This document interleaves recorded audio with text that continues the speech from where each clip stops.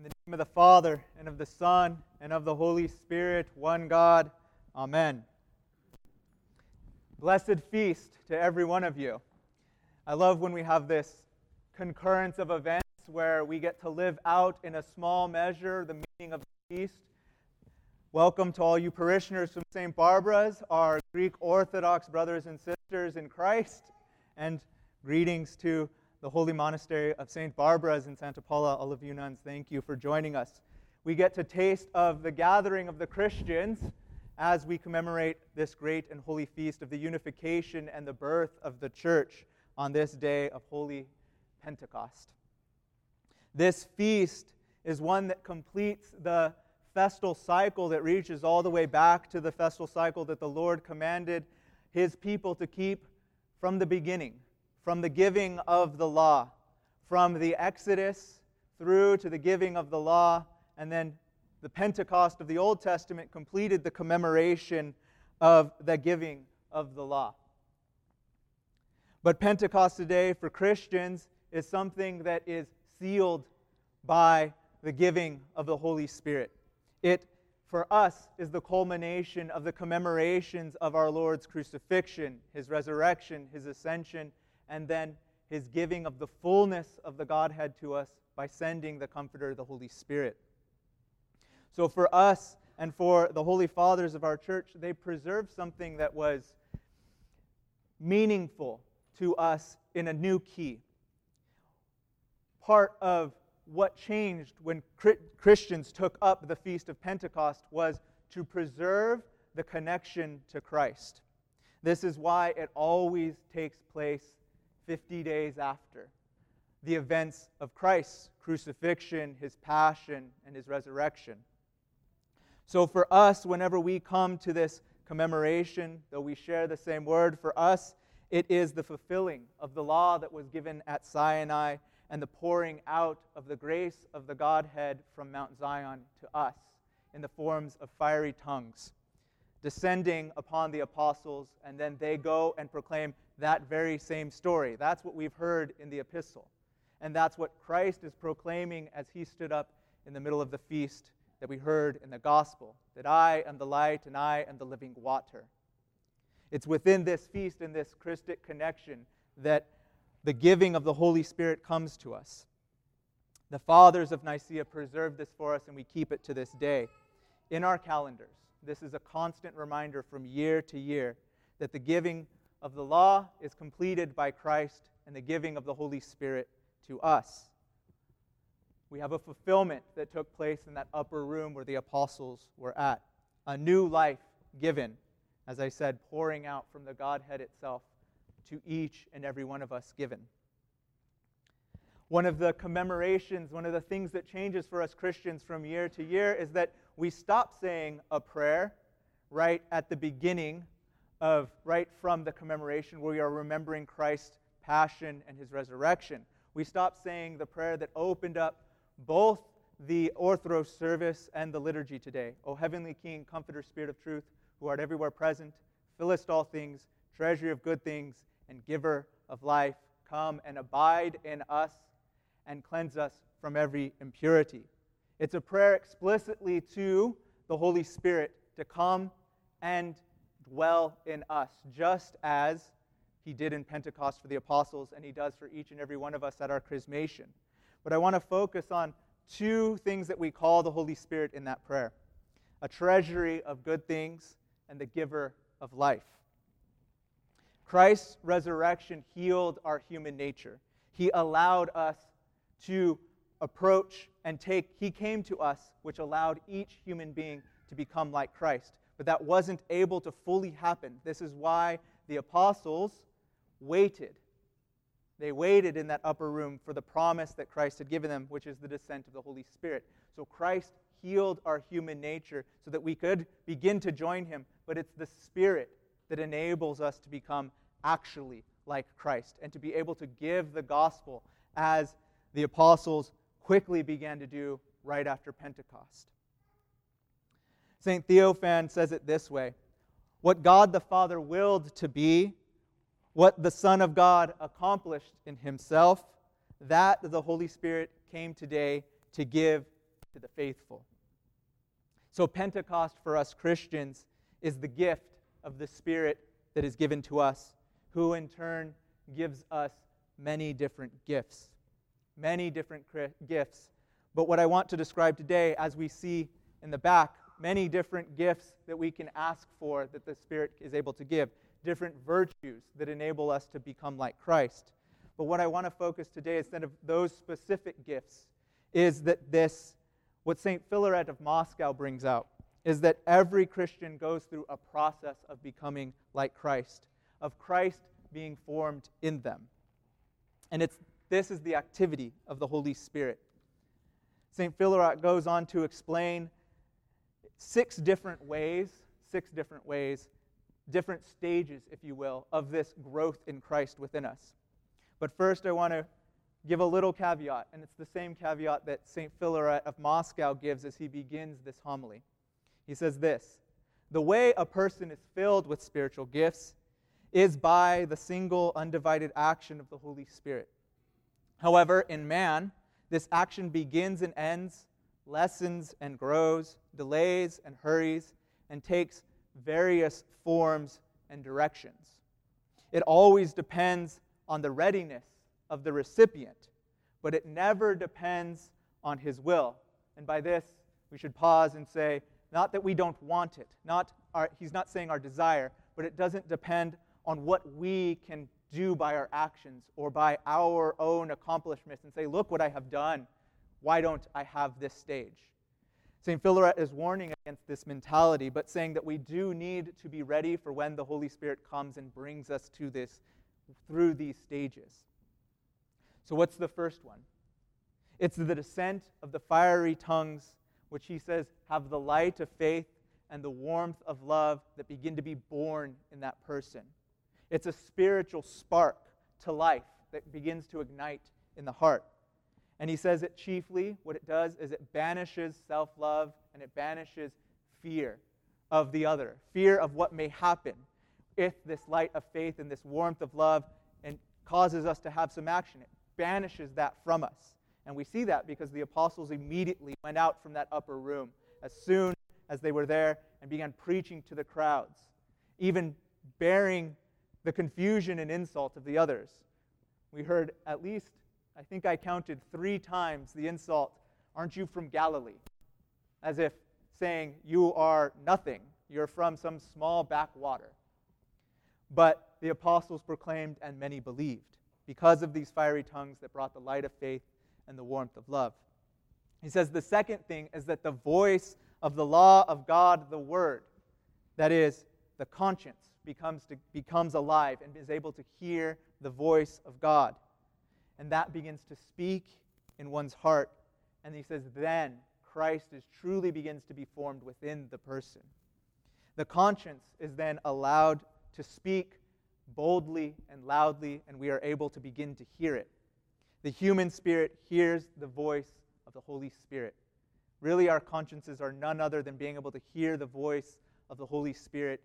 And this is a wonderful thing that begins to form Christ within our hearts, begins to form us to Christ in our thoughts, in our words, in our deeds, and in our very actions. He says that the third is an awareness of our fallenness. We begin to realize that we actually are unable to accomplish anything ourselves that is without Christ.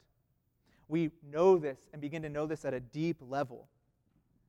And that simultaneously with that knowledge that could drive us to a thought of saying, I perhaps am nothing, is paired with the hope of God that He is there with you in that. He will begin to work in you and cause you to grow and to become who God designed and wants you to become. But first, we need to have an awareness that we do need God. And that begins to deepen in this third stage. St. Philaret even says that we recognize that we are naked and laid bare before God, that we don't have anything to give. And this really, he calls the storm of repentance that we must journey through, a storm of repentance that ends up remaking us. But then we get to the fourth stage that St. Philaret says, this storm calms. Just as Christ calmed the storms as he crossed the sea, and his disciples were terrified. That storm calms, and he says it goes into what is called the groaning of the Spirit. That is, that we begin to cry, Abba, Father, to God. We begin to recognize God not just as some being out there who is all-powerful, knows everything, but the being who is our Father, who is also that. And he calls this the groaning of the Spirit. And this is really when prayer actually becomes enlivened in us.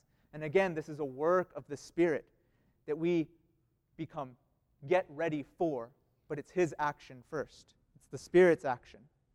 And then that groaning grows within us, and true prayer is born.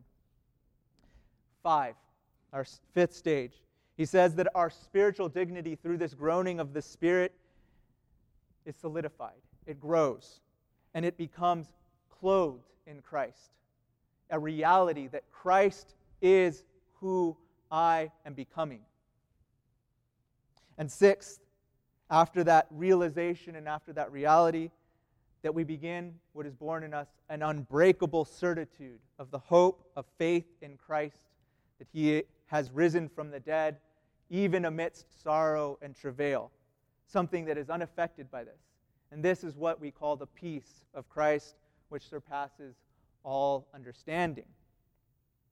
So often in our life, we think that we want to get to stage 6 right away.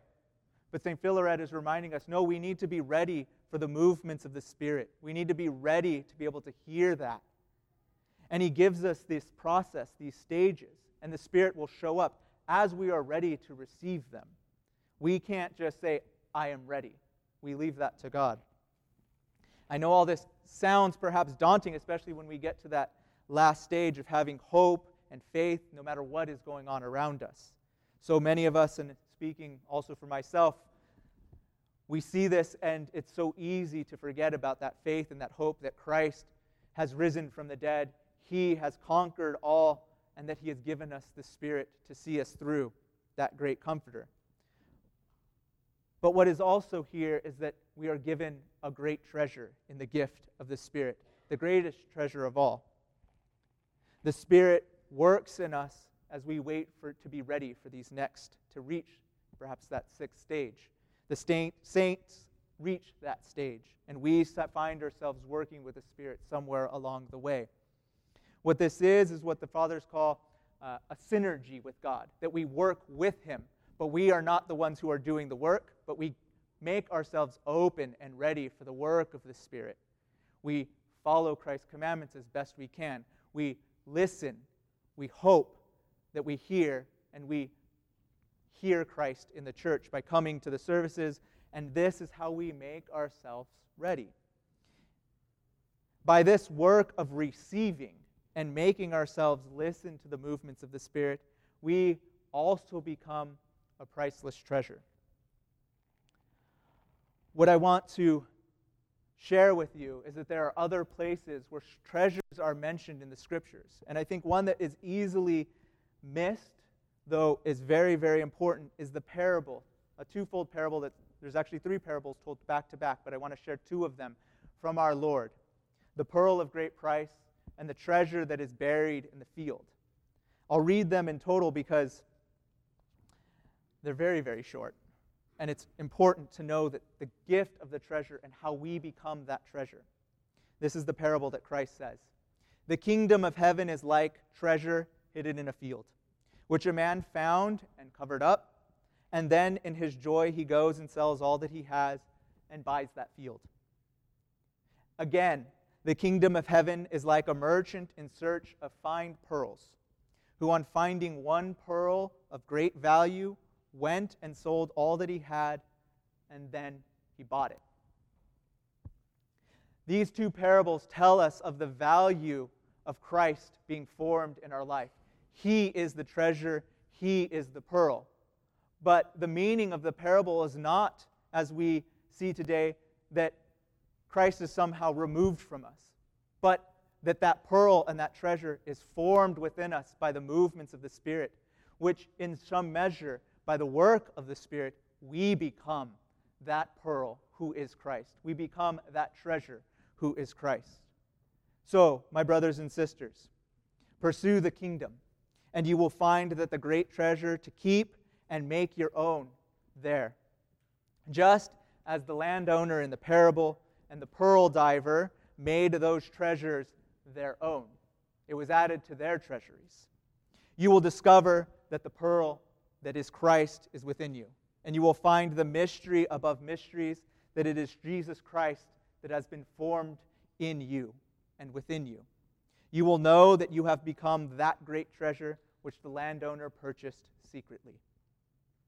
The spiritual life may feel, as it grows and as it stagnates, it starts and perhaps it stops, usually because of our sins or in our struggles to truly love somebody else. You may begin to experience this. But know that if you desire Jesus Christ and follow Him and His commandments, His Holy Spirit will make you ready. In the Godhead's good judgment and in the right time, you will be brought to the fullness of Jesus Christ, the great treasure and pearl of these very short parables. You will say, along with St. Paul himself, "It is no longer I," meaning my selfish ego or my passions, who live, but Christ who lives in me. That unspeakable peace which can never be taken, that every person actually desires and is actually seeking, that peace will be formed in you.